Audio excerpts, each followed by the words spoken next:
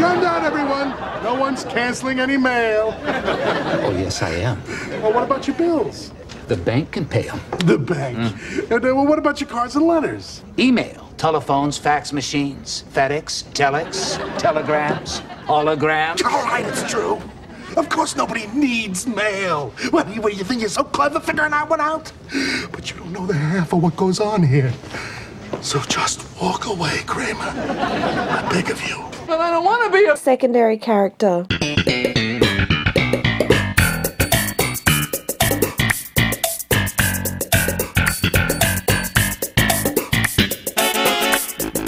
Hello. Hello. And welcome to this week's episode of But I Don't Want to Be a Secondary Character. Every week we take a random Seinfeld episode and examine the secondary characters from it. I'm one of your hosts, Stephen. And I'm the other host, Ivan. And this week we're going to Season 9, a lesser known episode, I'd say, the Junk Mail. That's right, Episode 5 of Season 9. And one I think we mentioned last week, Steve, that it's one that we don't really remember too much. And I kind of forgot what happened in it. But this was the one where they all found, George and Jerry and a few others found Frank and Estelle having sex in the back of the van. I didn't realize it was this episode. Yeah, I remembered a few different bits and pieces from the episode before watching it, but I couldn't piece it all together. The only thing I really remember clearly was that Kramer railed against the US Postal Office to stop getting junk mail. And there's a couple of nice scenes with Newman in there as well. Yeah, the famous sweating scene is in this, and that's been turned into a bit of a meme, which is pretty funny. Oh, yeah, the one where he's sweating on the counter, yeah. Yeah, it's used in memes, where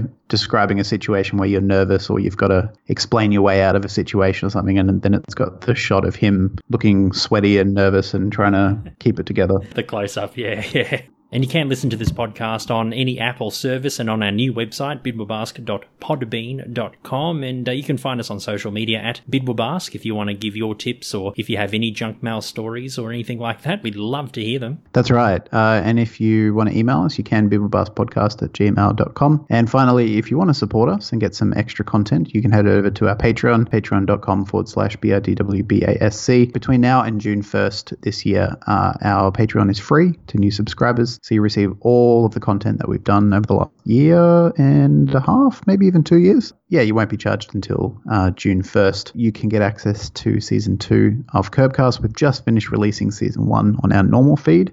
So if you want the next season, you'll have to go to Patreon. And just, again, after June 1st, you will be charged for whatever tier you sign up for. And we have a few other bonus episodes of things coming up as well. Yeah, that's right. So next week, we're doing a review of the forthcoming Jerry Seinfeld comedy special for Netflix, 23 Hours to Kill. And we'll be doing some movie reviews. And we're about halfway through writing season 11, fictional season 11 of Seinfeld, and that will be coming out sort of late May, early June, depending on when we have the opportunity to record in person again, depending on how the restrictions and quarantine goes over the next week or two. Yeah, absolutely, yeah. Hopefully we can get in the studio and we can have fun with those. They're always fun recording. Yeah, we were going to start recording them around now or maybe next week, but we figured because they're sort of a fictionalized episode of Seinfeld, we wanted to record them in the studio so that the audio quality was a bit better. So we'll let you know when we you'll be able to tell anyway because we won't sound like we're on Skype, but we'll let you know when they're being released throughout the month of May. Absolutely. So yeah, patreon.com/BIDWBASC. Now, Stephen, let's kick on with the show. Some Seinfeld-isms, buddy. That is the intersection of Seinfeld and reality. And of course, I never have any Seinfeld-isms, so none for me, but you have 3 this week. Yeah, so for the last 2 weeks, it's been dry for both of us, but I've come through with the goods this week, or life has come through with the goods this week and provided me with 3 Seinfeldisms. The first being I was on a Zoom call. Well, my partner was on a Zoom call with her friend who lives in New York, and I popped into the room just to say hello, and she was talking about some leftovers that she had, and it was the leftovers in the foil were shaped like the swan, just like the lobster bisque, and I can't remember what the episode is, but it might be the Yada Yada. I can't remember. But there's an episode of Seinfeld where I think Elaine brings over leftovers and it's in the foil. You know how they shape it like a swan? Yeah, I do remember the false one. Yeah, I think it might have been an episode either,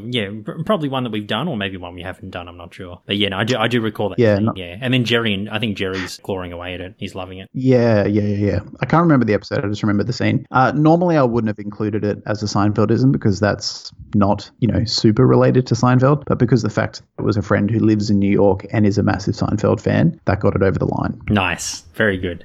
Second Seinfeldism for me this week, I was listening to a podcast called Margaret Moves to Mars. It's a fictional comedy podcast put out by a few comedians here in Melbourne, actually. It's really good. And it's about a woman who leaves a bad relationship and is sort of trying to get her life together and take the next step. So she moves to Mars. It's set in the future. And it's a really good series, really, really good. And one episode that I've listened to, the pilot, there's a little sort of almost like a little surreal cutscene, like an audio cutscene where it talks about, the reality of Mars. And in that little side scene, there's a little Jerry Seinfeld stand-up impression. It's just someone doing the typical, what's the deal with living on Mars? Blah, blah, blah, blah, blah. Nice. Yeah. Good. Actually, I've seen that on Apple Podcasts. I think it's you said it's a pretty new series, right? Yeah, I think it started maybe 2 or 3 weeks ago. Okay. I actually came across it. Another podcast I listened to featured it as must be like a cross-promotional thing or something. So I thought I'd give it a listen because I really liked the podcast that promoted it. And it's really, really good. Oh, nice, man. And what's the final one? The final one, on Saturday, I left my suburb, which feels very exciting. I kind of feel like I visited another city. And I was in Fitzroy here in Melbourne. And someone walked past with a hat. And it was a hat for, like a trucker's hat for a bait and tackle shop somewhere in Melbourne, I guess, or somewhere. And it was just like, Jim's Bait and Tackle or something like that. But the logo was a rip-off of the Seinfeld logo. So I thought that was pretty cool too. Oh, the same font and everything. Yeah. So it had the yellow circle, the red font, but it was just like, Michael's Bait and Tackle or something like that. I didn't research where it was or whether it's in Australia, or it might even just be like a joke hat. I don't know. Yeah. But yeah, very clearly a Seinfeld ripoff. I wonder what Netflix or Sony or whoever holds the rights these days have to say about it if they find out about that hat. You're not supposed to use that I don't logo. think I really care. There's so much. I mean, you just go on Instagram, if you just search the Seinfeld hashtag or on Facebook or just do a Google search for like Seinfeld t-shirts, and there's so many unlicensed, unofficial Seinfeld merch out there. So I don't think it really matters these days. Very cool. Yeah. Now, Seinfeld news, buddy. How many articles do you have this week? 3 again. First bit of news is that Jerry Seinfeld turned 66 through the week on April 29. So happy birthday to Jerry. And that's the same birthday as me too. I was born on April 29 as well. So it's always a good double celebration for me. That's true. Happy birthday to yourself as well, Ivan. Thanks, man. Unfortunately, some sad news next. An actor by the name of Sam Lloyd, who was best known for acting in Scrubs, passed away at 56. He was battling cancer and he sadly lost that battle. He was also known for playing Ricky in Seinfeld, so he was the very obsessed Elaine fanatic, I guess you call him. His best known appearance in Seinfeld is in the Cigar Store Indian, where he meets Elaine on the train and creeps her out talking about the TV guide, and then he turns up to Frank and Estelle's house in Queens with a bouquet made out of Frank's TV guide. That's right. Come on, Elaine. We're leaving. We're leaving. Elaine, you're looking scrumptious. Looking scrumptious, yeah. That was a fantastic portrayal. And also he was in a cameo. He was in the final scene of the episode The Pie, I think from season 5 as well. And he is the one that actually designed the Elaine mannequin in that episode. Yeah, all through that episode, you're wondering where are these mannequins coming from? And then it just sort of cuts to, I think it's the final scene, isn't it? Yeah, it's like when the credits... The credits are about to roll. Yeah, and you see him in his design studio making a mannequin, and it's modeled after Elaine, and the mystery solved. That's right. I love how they brought him back for that one scene, just to, bring everything around. But yeah, Sam Lloyd, rest in peace. Yeah, obviously his biggest role was in Scrubs, but he has been in many other shows and films as well. And it was a very, very sad battle that he had with cancer. So another Seinfeld alumni that lost their lives over the last few weeks. It's quite sad. Yeah, there's been a few more than normal lately, which is really sad. So it seems to be more deaths than normal lately in sort of entertainment, some due to COVID-19, but others due to, just normal other ways to pass away. Yeah, but it seems to be happening more frequently, which is unfortunate. Very sad and very unfortunate, yeah. So rest in peace, Sam Lloyd. Indeed. To end Seinfeld news, a bit of an upbeat piece. So it's been announced that on Saturday, May the 8th, on Instagram, Jason Alexander and Julia Louis-Dreyfus will appear on an Instagram live video. And during that session, they'll be doing like like a fan Q&A. They'll just be chatting about probably Seinfeld and their careers individually. And that's to raise money for an organization called Direct Relief. And that goes to frontline medical workers. As of recording, they've raised about $53,000 US through their GoFundMe, and we're about 5 or 6 days away from that happening again this May 8th on Instagram Live at 6 p.m. EST. So you'll probably need to do tiny bit of time maths to figure out when that is happening in your time zone. And no doubt they'll raise a whole lot more money beyond the 53 grand after that happens, and between now and Saturday too, which is awesome. Yeah, I think so too. They're doing pretty well, because JLD, I think she's already interviewed a few other comedians and get a star she's been on other shows with already. So I think if you go to her Instagram, you'll be able to find all those videos. Yeah, every week she's doing like an Instagram live session with like a lot of her former colleagues, some as recently as Veep, and they're just sort of talking about the show, and I think they're just doing Q&A. And I think every week, I'm not sure if all of the fundraising is going towards this one Direct Relief sort of drive, or if it's just the one with JLD and Jason Alexander. But yeah, either way, really, really good stuff. Yeah, absolutely. So head on over. We'll have links of those in the show notes, and you can read all about it. Indeed. And if we get a chance, we'll check it out and maybe do a bit of a debrief in next week's recording and talk about what went down between JLD and JA. Yeah. I've just decided that his name's JA now. JA. We'll just call him J. Yeah. So there's JLD, JS, and MR, Mr. Richards. Yeah.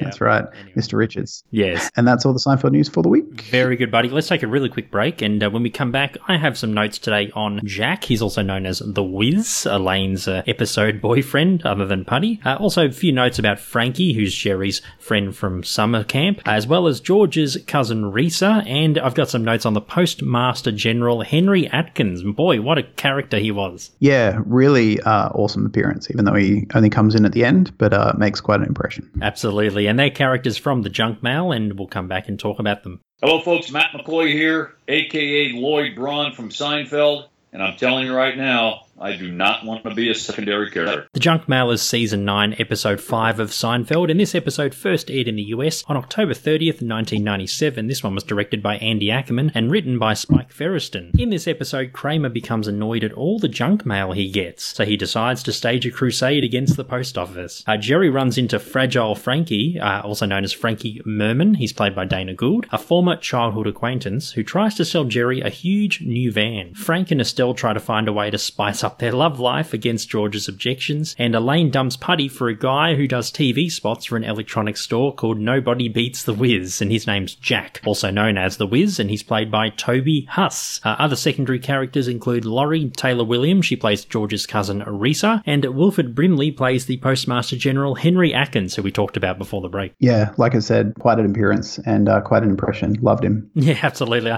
I knew you would, and I liked him too. Yeah, and every time Wilford Brimley appears in anything, it's always memorable. I love him. Yeah, he's so good. I think I've seen him in a couple other things too from memory, but I forgot what they are. I kind of became familiar with him. There's a really old Family Guy cutscene. I think it's from season 2 or 3. I can't remember how it's set up, but it cuts to him, and he must have done some diabetes PSAs or ads in the 70s or 80s. Maybe he suffered from diabetes. I'm not sure, but in those ads, he called them diabetes. Oh, diabetes. Not diabetes. Diabetes. Yeah, and you know, a lot of people say, I got the diabetes as a bit of a joke, and I think that's the source of it. But the Family Guy one go, you know, I've got diabetes. I've had diabetes for 20 years. The other day, you know, I hit my wife. It caused me to hit my wife. And then someone told me my wife's been dead for 10 years. Who the hell did I hit? And then it just cuts. It's just, it's weird, but it's very funny. Oh, no. Not the wife hitting. No, not the wife hitting. No. But just the diabetes. No. But diabetes. Just the confusion, like, who the hell did I hit? Who the hell did I hit? My wife's been dead for 10 years.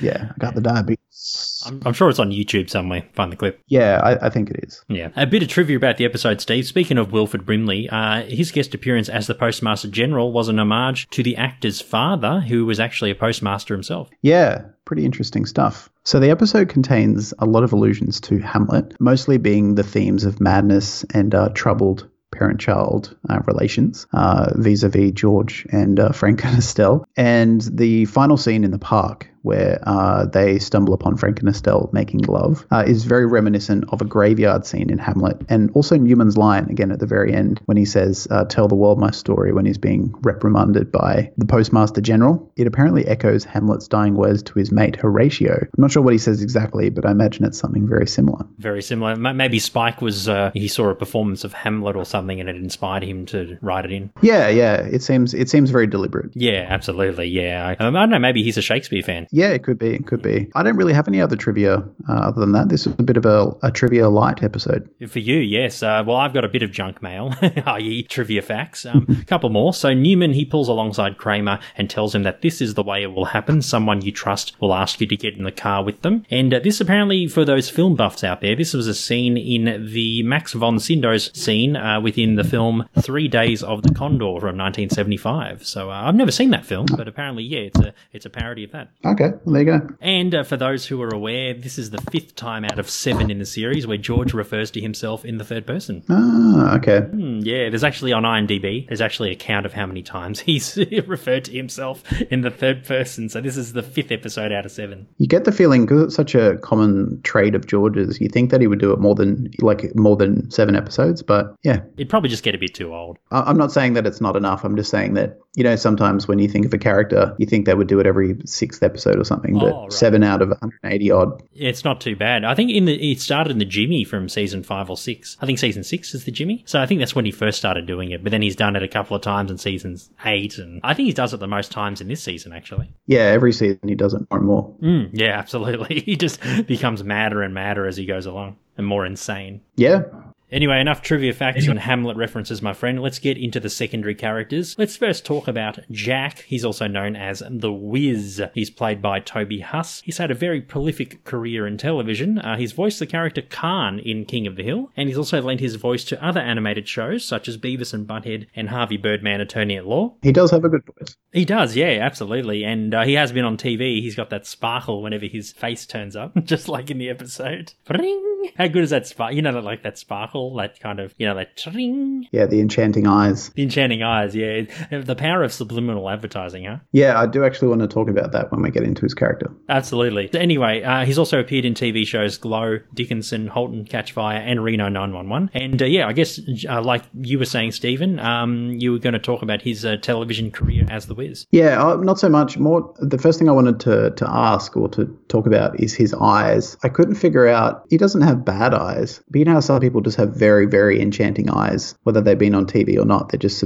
they suck you in sort of thing. I was thinking, if he wasn't the Wiz, would his eyes be as enchanting, or was it purely, how Jerry said Elaine is just remembering him being the Wiz and that's why she's so besotted with him? Would have his eyes, if he wasn't the Wiz, sucked her in, or would have she just looked at him and moved on? Well, for me, I think when Jerry shows Elaine the tape of the ad, and you notice how when the ad plays right at the end when he does this enchanted look, it has that sound effect underneath it. I think it's probably, like I mentioned before, just more about subliminal advertising. I think Elaine probably saw the eyes and then associated the chiming sound with the eyes. Yeah, because when, Elaine sort of accidentally meets him at Monk's, when she turns around and asks for ketchup, or it might be the other way around, I paused on the eye shot and I'm thinking, are his eyes that nice? Like, would have Elaine taken any more notice beyond interacting with him about the ketchup? Or, would have she been interested in him if she didn't recognize him? And I don't think so. His eyes aren't that mesmerized. No, absolutely not. No, he doesn't have that kind of thing. But like I said, I think it's the way that advertising works. Elaine's probably seen that commercial so many times. And like I said, she's like, some people associate certain sounds with certain visual cues as well. So I think she probably got the two together and thought, oh, this guy's pretty handsome, even though he's been on TV. Yeah, you think it would create a negative subliminal memory because the Wiz is so annoying. Yeah, he's such a dork, isn't he? I'm the Wiz, and that walk that he does, and here's a fact. I'm the Wiz. Ugh, so off-putting. I'm surprised we didn't see him. Actually, I thought there was an episode called The Wiz, for some reason. It must be one of those Mandela effect things, where you think that there is an episode called The Wiz. But there's the Wizard. There's the Wizard. Yeah, but it's nothing to do with him. That's the PDA device. Yeah, that Morty loves. Yeah, that's right. But yeah, I actually thought there was an episode called The Wiz. There you go. I didn't know. I forgot it was the junk mail. I thought The Wiz was he wasn't in many scenes. I thought that The Wiz would be in several more scenes myself. himself. Yeah, this episode was very plot dense, so there's a lot going on, so I guess I didn't have a lot of room for him, but I just found him so annoying. Yeah. Just not even when he's acting like the Wiz, but just normally. There was just nothing there. There was nothing to grab onto. There was nothing interesting about him as a character. I just found him very boring. And when he was being the Wiz on TV or in front of Elaine, just cringy. Yeah. One interesting thing was when they're at Monk's, and you know how she's so enchanted by him. I love when he just says really crass things, like, I'm going to go to the can. You know, stuff which normally if someone said that to a stranger, you'd be like, okay, you're going to the can. Okay, fine. Whereas I think because Elaine's just so entranced by him, he can say anything he wants. He could say, I'm going to eat my own shit. And then she'll be like, oh, that's beautiful. That's true. I wonder if he's aware that he has that power over people or if he's completely oblivious. He seems a bit dumb. Yeah, he's a bit dumb. I think he probably thinks that he's influential, but he doesn't actually have the influence. He does have an influence in that people obviously find him mesmerizing, at least upon initially meeting him before realizing he's the Wiz. But I don't think he's fully aware of it in that he can use it to like control people. I think he just, maybe because people are, you know, sort of attracted to him, he thinks that it's his personality or his intelligence or his wit or his charm, but it's just that people are subliminally remembering who he is on TV. Even Jerry does. Yeah, exactly. I don't think he's aware of that. You know, like, I think some people, if they were smart enough or self-aware enough, if they realized that they had that power over people, they would use it to their advantage. But I think he's too dense and too lacking in any self-awareness to realize that. I think he thinks that it's just this natural charm that he has. Yeah. The only other detail that we really have about is that he, in between his Wiz gigs, he is a fact checker at New York Magazine. Yeah, that's right. So I'd imagine he probably gets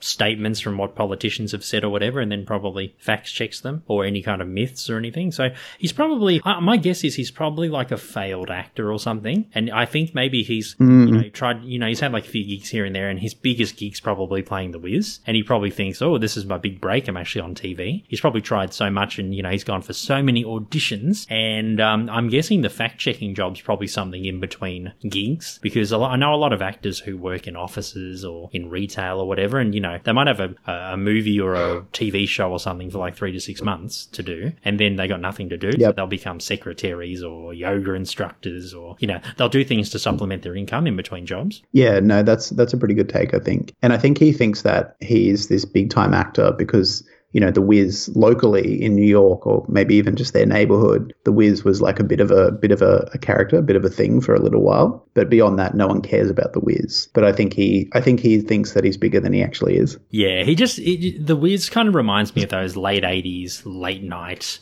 mascots. You know, those kind of, you know, heads. You know, like, you know, in Melbourne, how we have Franco Cozzo. You know, that old Italian guy who was in the 80s, and he had so Franco Cozzo is an Italian guy who has a couple of furniture shops in Melbourne, but his furniture is like really old-timey, daggy kind of furniture that not even my grandmother would probably have. But he was in his it's just 1980s. And I mean, there's a lot of 2 in the morning or something. Hey, it's Franco Cozzo.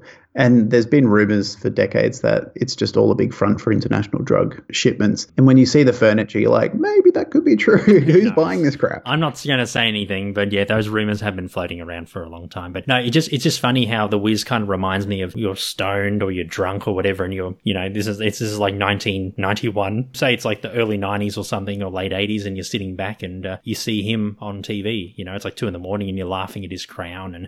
I found it really interesting. He's called the Wiz, but he wears a crown. He looks like a king more than anything. Wizards normally have those long cone hats, don't they? Yeah, like I would assume a Wiz is like either like a really smart person, like he's a whiz at something, or like a wizard, not a king. I was thinking a wizard, yeah, because the Wiz, I don't know, it's just weird how he had like a crown. Really strange. I was going to say, like, his character and his storyline throughout the episode seems really poorly written. Like, one thing I didn't like, and Seinfeld normally don't do this, but it does happen in a lot of other TV shows where things happen just very conveniently. Like, there's just convenient timing throughout a show. And, you know, when Jerry says to George, you know, I'm trying to figure out Elaine's new boyfriend. You know, I think he's a comedian that I worked with once. And then he turns on the TV, and as soon as he turns it on, the ad is on. And then as soon as the ad's finished, Elaine comes in. I just thought, from a writing point of view, that's so, like, it's just too convenient that it happens so quickly. Yeah, absolutely. It is. I think it was a videotape. He had it taped, but he was trying to figure it out. But actually, one goof that I noticed in the episode. Do you notice when he shows George the clip of the video, and then Elaine, you know, he leaves and Elaine comes in? You notice that he doesn't actually rewind the tape? Like, he plays it again and then it plays again? Yeah. And I'm like, isn't he supposed to rewind it?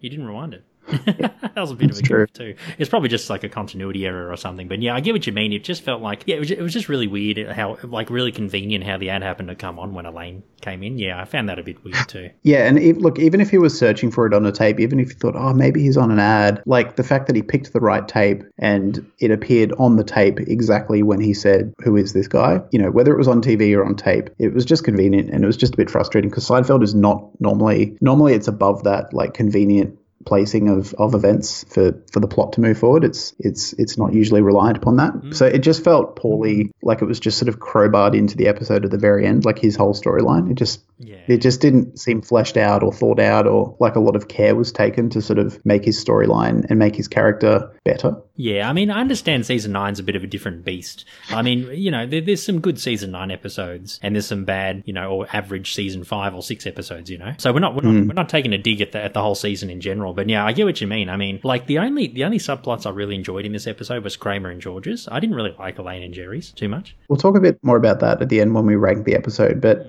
as the Wiz and as Jack, he is one of my least favourite secondary characters we've ever done. Yeah. Just annoyed the shit out of me. I mean, he's memorable because he's so weird. It's not like he's boring, but just so off-putting, so just bleh, just didn't like him at all. Yeah, I have to agree with you. Yeah, I didn't really like him much either. Yeah, he was just very annoying, and he just becomes like a massive nerd right at the end. Yeah, you know how like there's a lot of characters in Seinfeld where they're kind of dorky and cringy, but that's what makes them memorable, and that's what makes you like them as a fan. For some reason, the Wiz didn't have that appeal. No, actually, it's good that he didn't have his own episode like I thought he did. He was only in those few scenes in the junk mail, and that's it. We never see him again. That would be Thank God. That would be too much. Elaine probably had anyway afterwards. She's probably like, "Oh God, I'm done with him." So she goes back. Oh yeah, that would have turned her off immediately. I mean, she wouldn't. I mean, even if she liked him as a person, she's too shallow to go out with someone who parades around with a crown and a staff and carries on about being the Wiz. Even if he was the best person otherwise, she's got too much personal dignity to allow that in her life. She'd rather someone like Putty. Yeah, for sure. Anyway, enough about the Wiz. Let's talk about George's cousin and short-term lover, Risa. Risa, yes, she's played by writer, actress, and talent manager Laurie Taylor Williams. She's appeared in the TV shows Law and Order and Just Shoot Me. And I was thinking to myself, Stephen, that maybe she's always been attracted to George, you know, since they were growing up. But I was thinking maybe, I don't think George and Risa probably don't see each other too much. I think she's probably like, because I read that she's actually the cousin, she's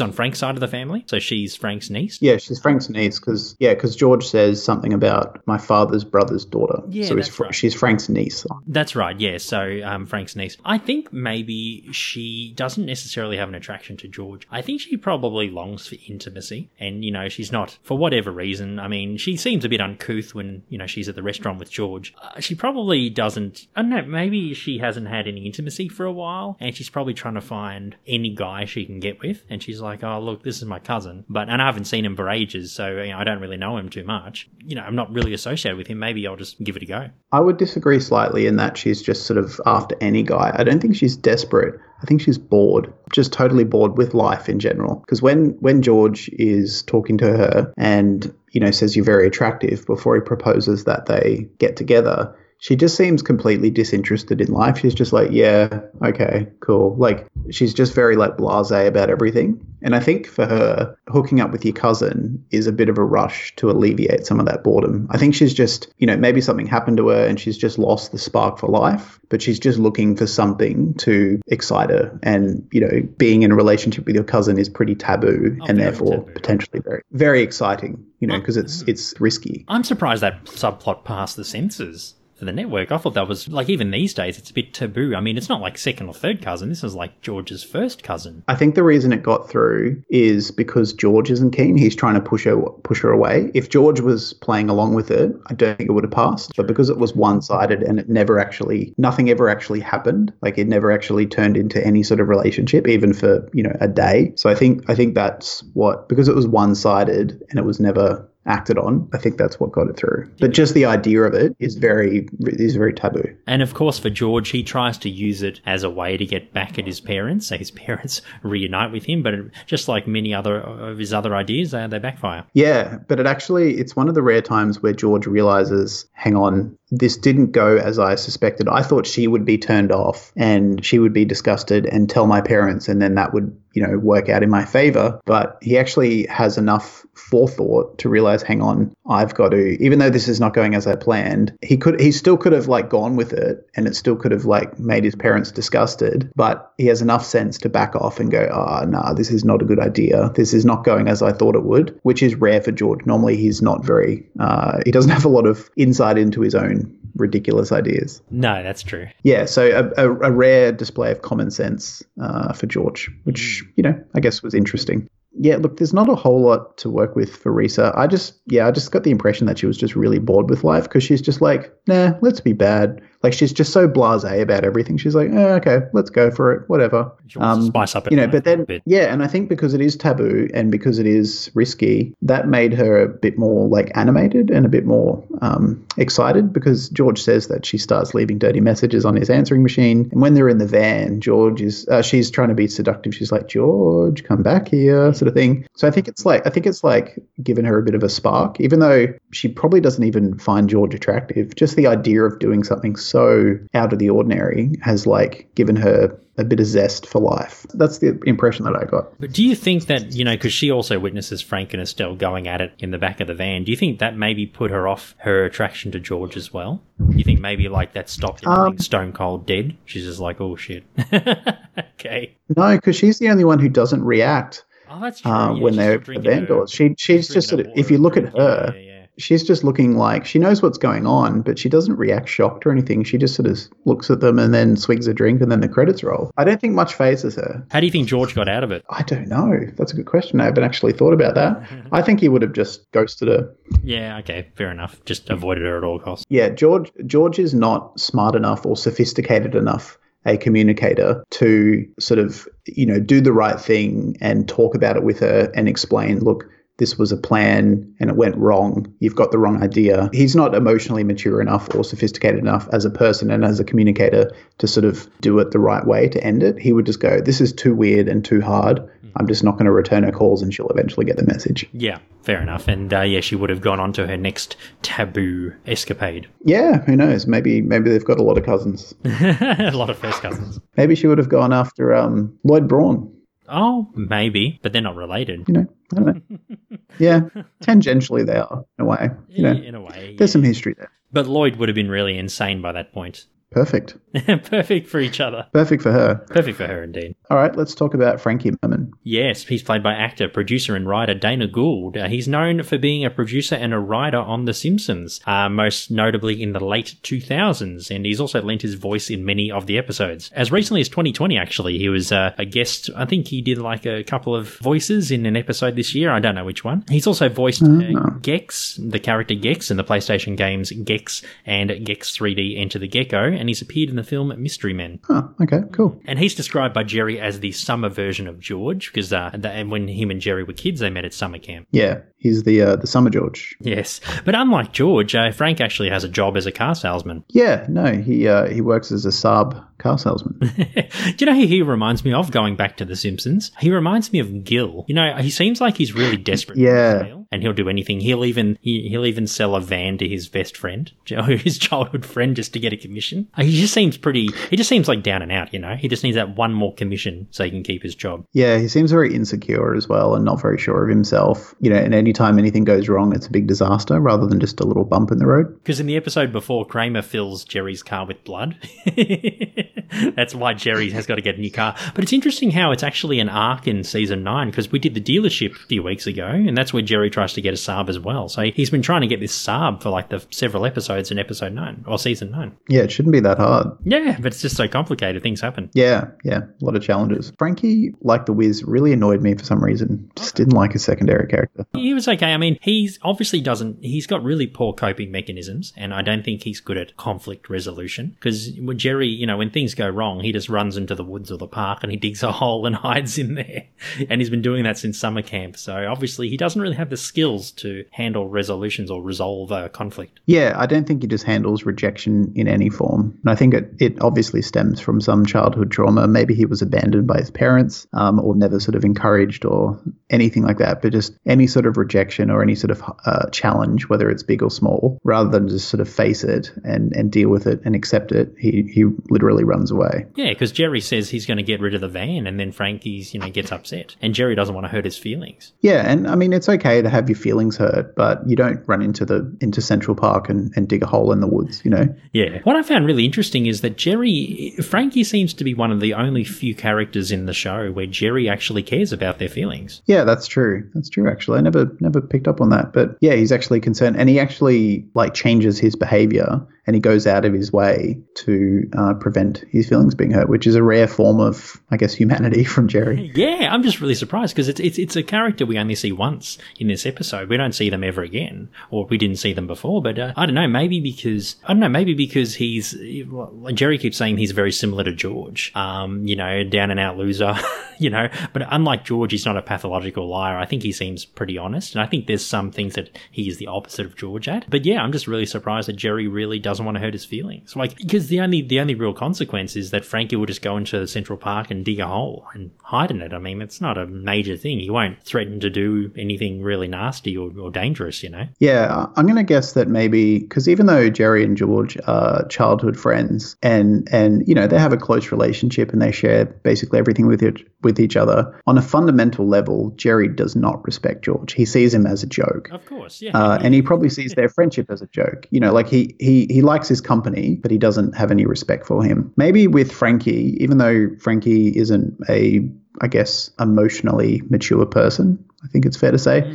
Maybe their childhood was one where they shared a lot of important experiences as kids, and there's a bit more of an emotional connection there. Even though they're not close as adults, their history is a bit more emotionally complicated, and that's why he actually cares about his feelings. Whereas George, they're sort of inseparable, but Jerry doesn't actually care about his well-being. Yeah, of course. No, because Frankie does say that when they were kids, they used to talk about driving away in a van and traveling around America and stuff. And then Jerry's like, we were 10. So obviously they do I think stories and scenarios. Yeah, I just think their childhood relationship was a bit more emotionally connected. There was actually some love there, rather than just, this person's okay, I'll let him hang around, like Jerry and George. Lucky Frankie wasn't in George's situation, otherwise the whole of Seinfeld would be boring. It'd be like another sitcom. People learning and nurturing each other, Jerry and Frankie, and they learn from each other and become better people. So in a way, it's better that George is the winter one and Frankie's the summer one. If it was the winter of George, it wouldn't have been any good. No, absolutely not. The summer of Frankie. That's it. Yeah, that's a summer that I don't want to have again. Absolutely. Yeah, but I like the Gil comparison. Yeah, I think that's very apt. And it's ironic because he was a writer on The Simpsons, so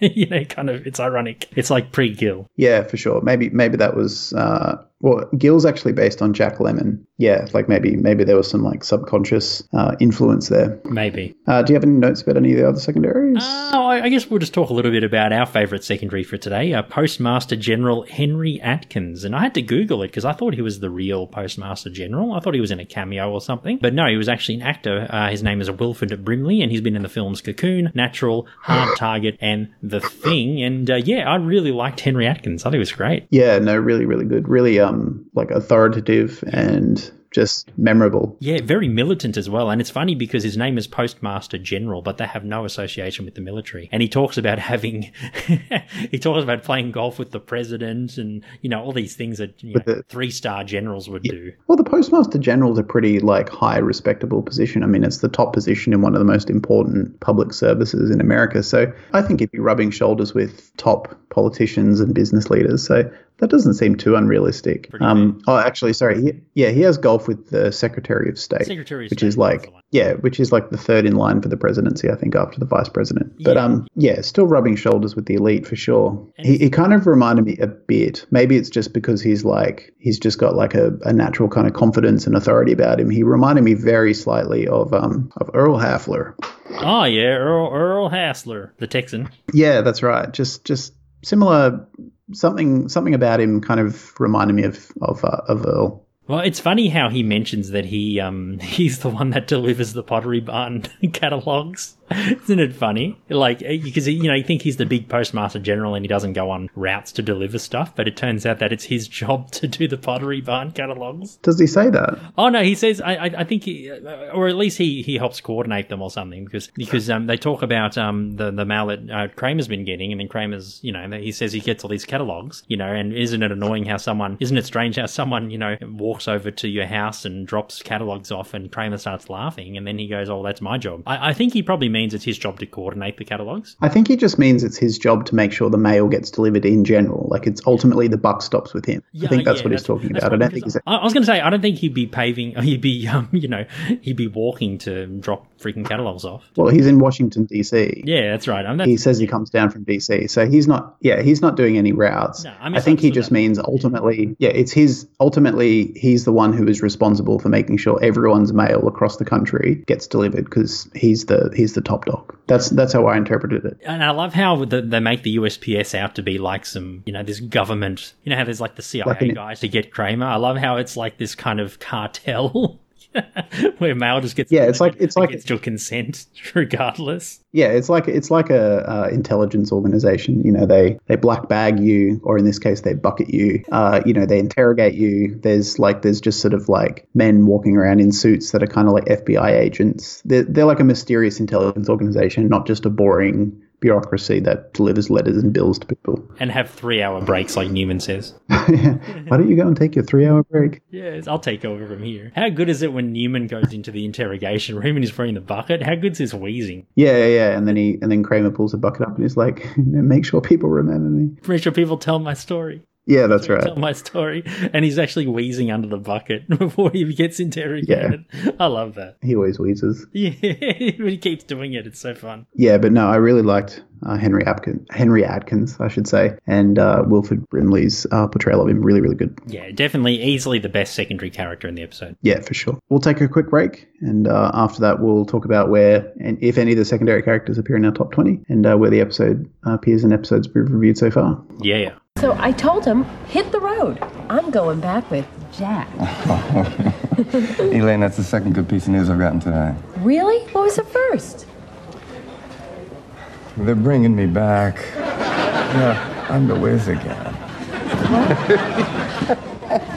I'm the Wiz! I'm the Wiz! So, Stephen, out of 127 episodes we have recorded so far, where does the junk mail sit for you? This sits at number 127. Whoa, the worst episode we've ever done, huh? Yeah, I did not like this episode at all, except a couple of lines here and there, but I just thought most of it was poor quality writing, really shit secondary characters, not many good jokes. The whole thing just felt off. Yeah. What about you? For me, I had a few more chuckles than you, number 101.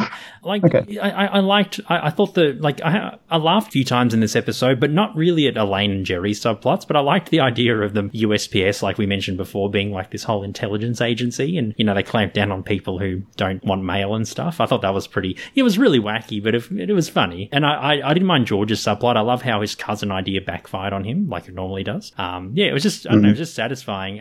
But yeah, definitely not one of the best Seinfeld episodes, but certainly probably, it's pretty forgettable, and I can see why I don't remember the episode. But yeah, the Wiz really annoyed me too. But I really liked Henry Atkins. Yeah, he was the one saving grace for me. Yeah, I can see why people hang shit on the Wiz whenever you go on, your page, Seinfeldisms on Facebook and a few others. Sometimes people, really say that the Wiz is probably the worst character ever on the show. Yeah, he'd be right up there for sure. Yeah, absolutely. Yeah, so 101. Okay, and obviously none of the secondary characters appear in your top 20. Actually, Henry Atkins, I liked him a lot. Number 19.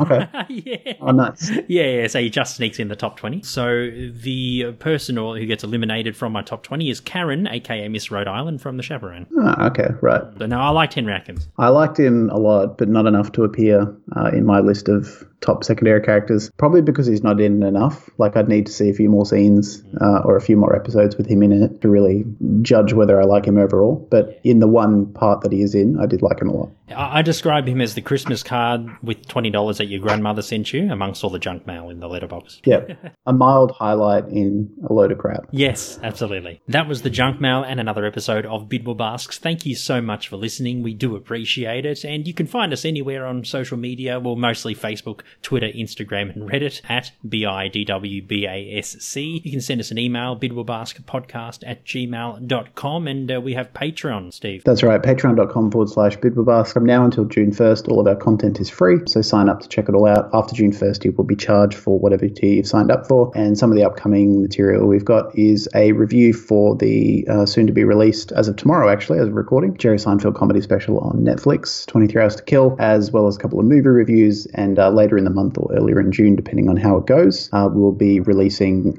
season 11 of, or our fictional season 11 of Seinfeld. That's right, yes. So plenty to look forward to, and that is all free until June 1st. Like Stephen said, patreon.com/BIDWBASC. Anyway, buddy, we're going to go from season 9 next week to season 5. We're talking about The Stand-In, a very prominent Mickey Abbott episode. Yeah, no, I like this episode. I watched it. Normally, when we're prepping for an episode, I watch it like after we finish recording. You know, the next day is when I start watching the next episode. But I watched this one last week, and yeah, good episode. Yeah, very good. Looking forward to that one, and the very small and large secondary characters in that one. Yeah, no, lots of variety there. Indeed. My name's Ivan. I'm Stephen. And we'll see you next week. Take care.